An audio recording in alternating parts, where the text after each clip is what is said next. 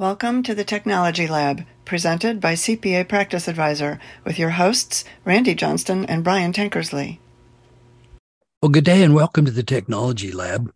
I'm Randy Johnston with co-host Brian Tankersley, and we hope we're not going to spoil your day because we're going to talk about security risks in the new world with you. And there have been so many new threat vectors that we thought it was time to revisit this topic. And frankly, every day is a new day when it comes to security because the bad actors continue to get better quicker than the good actors can defend us. So one of the major items that we want to make sure you're aware of is that your password manager may be at risk. Now, we are fans of password managers, but we've always been concerned that it concentrates all of your user IDs and passwords in one place, and it makes it a high-profile target for the bad actors. Just like the old adage about, why do we rob banks? It's because that's where the money is. It's the same type of deal here. And unfortunately, one of our favorite password managers, LastPass, was severely compromised. Even in the week prior to our recording of this session, new keys and new compromises were published in these areas. So we still think it's wise to use password managers, but both Brian and I have migrated away from LastPass, which we'd recommended for probably a decade or more, to a Bitwarden as our primary provider. There's other good products out there like KeyPass, but really what got me started on thinking about this topic and why I asked Brian if we could cover security is he and I also just completed a security grid at the request of Liscio. And we thought that their insights on that were actually important. So in any case, Brian, let's kind of start with that password manager. I don't know what else you want to add to what I've already said, but I would just suggest that Randy, I think we all understand that everybody can have a bad day, and if you've got enough redundancy built in, you don't have to lose confidence necessarily in somebody that has a bad day. Okay, an example might be, if the whole industry gets hit with ransomware like happened in 2019, you don't have to automatically lose confidence in your particular provider because it may have happened to just about everybody else. Okay. However, when you have increasing depth of hacking and increasing scope of hacking and increasingly, I guess just reporting that appears to say that the thing actually was compromised well beyond what's been reported, as happened with LastPass. I just lost confidence in them. Okay. Yeah. And I said, look, I'm willing to give you a pass and I'll give you 2 passes. Okay. But when we start getting to the 3rd, 4th, 5th problem here, that's substantial, then it's time for me to go, kids. Brian, that kind of goes back to your old rule on the home hardware too. Part of the reason that we adamantly oppose buying your wireless routers at mass merchandisers is those products are almost always compromised and oftentimes shipped with compromises in it. And, we've watched these hardware vendors have 2, 3, 4 compromises, and it's the same story. Going back to your old phrase on this, life's too short for, cheap ice cream and bad meat, right? I think if we're talking about hardware, there may be some devices that are good from some of those providers that sell inside the mass merchants. Okay. But there have been so many that have been so bad for so long. We have developed through empirical observation and experience, a strategy of we just don't use the home hardware there. Now that means that your hardware costs 2.5 to 3 times more for comparable features, but you're also getting 24/7 support. You're getting patch updates. You're getting additional features that you don't have before. So instead of having a $200 or $300 router like you might have in your home, I have a $1,000 router in a SonicWall TZ300W, which by the way I'll be replacing with a TZ4 or something at the point that the subscription runs out on it. So I mention that to you here because when we're talking about security, in so many cases, you may be okay with something. Okay. Just like I could walk from the Peabody to Beale Street and back in downtown Memphis at 2 a.m. and be okay. But I also might not be okay. And so we have to just kind of acknowledge that. Yeah. And so, one of the key numbers that we've talked about is, the Department of Homeland Security's backup strategy. We've done that in another technology lab, talking about the 3-2-1 type of approach. And the idea there is that, you've got 3 copies of the data with at least, 2 different medias with one offsite, 3-2-1. And backup is critical to recovery. But CrowdStrike, a very popular software product that does protection at large scale, promotes a model that they call the 1-10-60 model. And they basically have statistics that show that on the average, it's 1 hour and 58 minutes from an intruder to jump from where they compromised your systems to the network and other devices. And so because of that, they believe that you have to detect a breach within a minute. You have to figure out your response in 10 minutes, and you have to cure it all within 60 minutes. Well, that's a pretty tall order for those of us that are just trying to do accounting work. We hope our IT providers or our IT teams are taking care of that. But the window to respond is very, very short. And we're more concerned now than we have been I'm more concerned now than I've been in maybe any other time, because unique exploits are being written by the new generative AI tools. And even though the tools are not supposed to allow hackers to write bad software, they've already figured out how to game this software to write small chunks of code and then put the code together and have a unique new attack. And these attacks are going after the money. This is serious about money. It's not just identity theft, but it's really that level. And so as accounting professionals, where we have a fiduciary responsibility to protect client data, and frankly, you probably just want to protect your own data, what you're going to do. So this has really gotten to the level of Ghostbusters in my mind. Who you going to call? Yeah, and when you think about this now, this is one of the you can't ever engineer all the risk out of a situation. But when you hear us talk about things like we think you need to have, when we're recommending that small IT shops maybe look at hosting instead of running things internally or other things like that. One of the reasons we're doing that is we're seeing more and more problems in here, and the smaller and mid-sized firms are the ones that are effectively the soft underbelly to the profession, and in many ways the soft underbelly to the U.S. financial system. Is really small accounting firms and small law firms, because they don't have the resources to compete with enterprises, and the bad guys are hacking enterprises all the time. And so we just have to realize that we are going to be outmanned and outgunned and out-resourced in many cases by the bad guys. And so one of the ways to get higher scale again is to go to a hosted model, or again, increase that security substantially. And unfortunately, it's just a whole lot easier to do that at scale than it is to do it at a local one-off installation. Yeah. And, through the years, we've also talked about the onion methodology. It's really about layers of protection.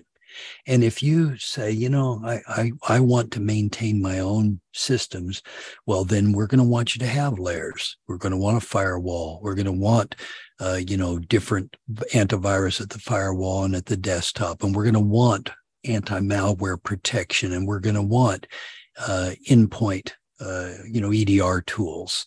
And and the layers are just going to have to continue to get more, not to mention that, as we've discussed many times in the past, the compromise is often just a single user.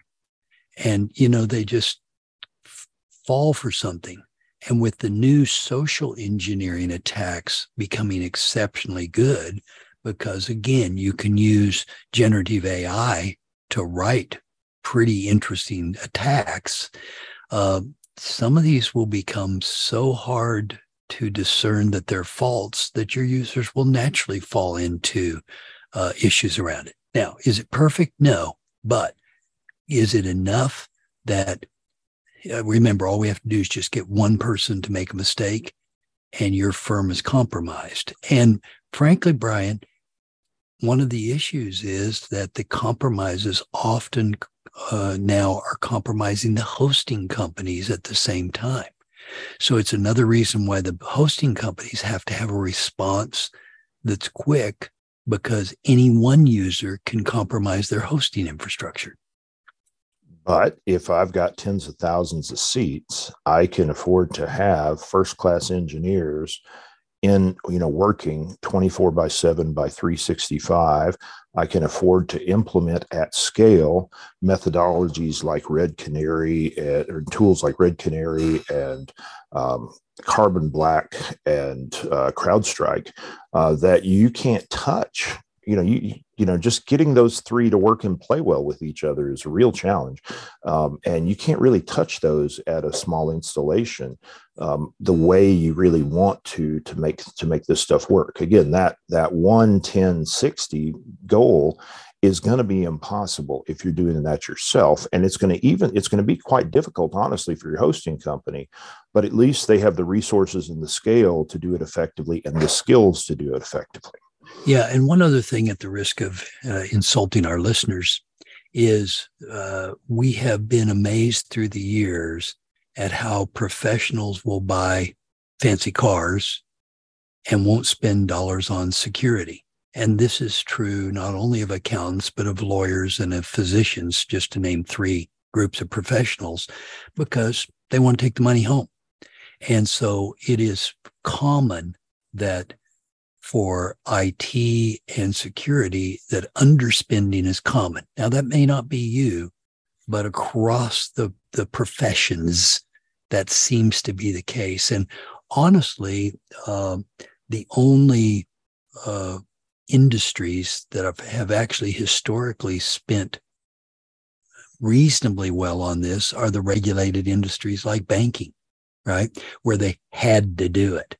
And, that I think has led to the, IRS 5293, 4557, 5708, 1315 type of approaches where all tax preparers with a P10 have to have a security plan. And of course, now that the FTC safeguard rule is enforced as of June 9th of 2023, the numbers in the fines are pretty big at about $100,000 per incident and $10,000 per partner. And those numbers, I think there's going to be enough enforcement that maybe that'll get a few people's attention. And I'm going to caution you here that that some of you may have been skating away and saying you were doing those things and not doing them. And that may work for you until you have a problem. And when you have a problem, you can take a small problem and make it into something that threatens the existence of your firm and your ability to continue as a member of this profession that we're part of. So I just want to warn you here that, I do this session again called Ripped from the Headlines, where we talk about nightmare scenarios and frauds and all kinds of things like that actually occurred. And I would just suggest to you here that I think in a future Rip from the Headlines, we're going to be talking about somebody that didn't make a plan and gets nailed to a tree and loses their house and gets to wear an orange jumpsuit and mow lawns at Club Fed for a few years as their job instead of continuing in our profession. I don't know when that's going to happen, but when it happens, it's going to be a disaster for whoever it happens to. And I don't want it to be any of you. Yeah, I appreciate that. Because it will happen. It absolutely will happen. So, Brian, that was probably the next thing I wanted to ask about. And I know our time is getting close here, but were there any significant learnings that you had in writing Rip from the Headlines this year? Because I know you do hours and hours and weeks of research to be able to generate a 100-minute CPE session. So there's probably a lot of things you don't include, but there's probably significant things you learned. Can you give us I would suggest to you that I actually went through, and it was my goal. So when I started out Rip from the Headlines, I was going to write about the whole scenario with crypto this year and FTX and what happened there. And as I dug into it, I realized that it was just a garden variety, place where you had fiduciaries that didn't have adequate controls and went amok. So I'm going to suggest to you that that's what happened there, and they got away with it until they didn't. Okay. And I'll suggest to you here that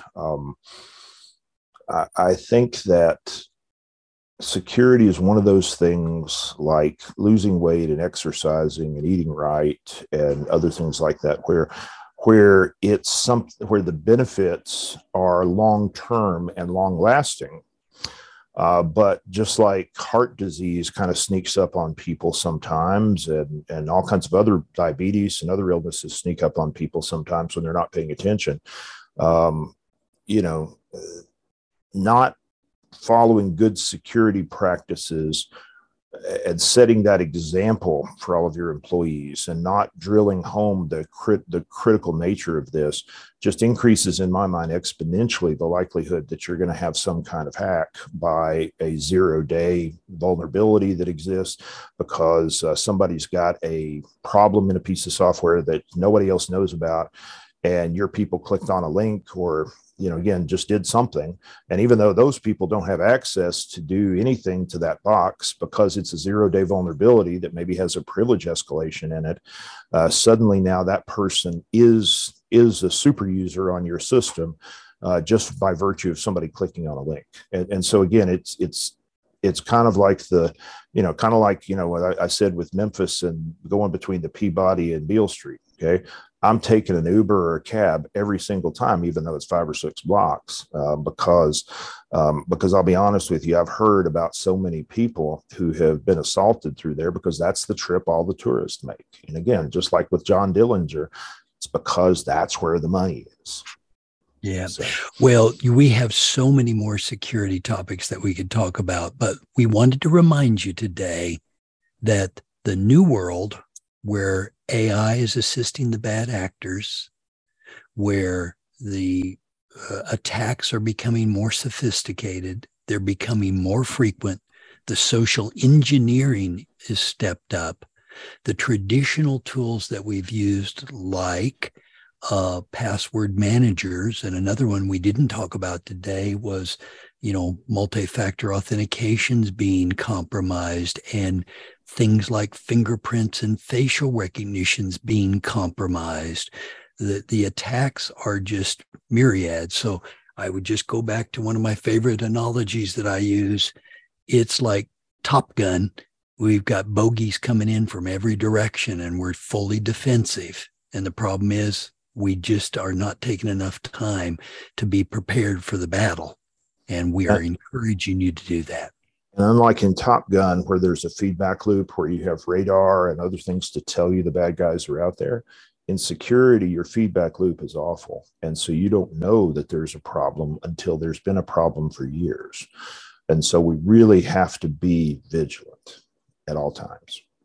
Yeah. Well, we don't want to sound like Debbie Downers, but it is a serious problem. And we wanted to remind you, take some time, think about your security, improve it, spend a little money, spend a little time on it. Until another time that we get to spend with you, this is the Technology Lab. I'm Randy Johnston signing off with my cohort, Brian Tankersley. Be safe. Thank you for sharing your time with us. We'll be back next week with a new edition of the Technology Lab, brought to you by CPA Practice Advisor.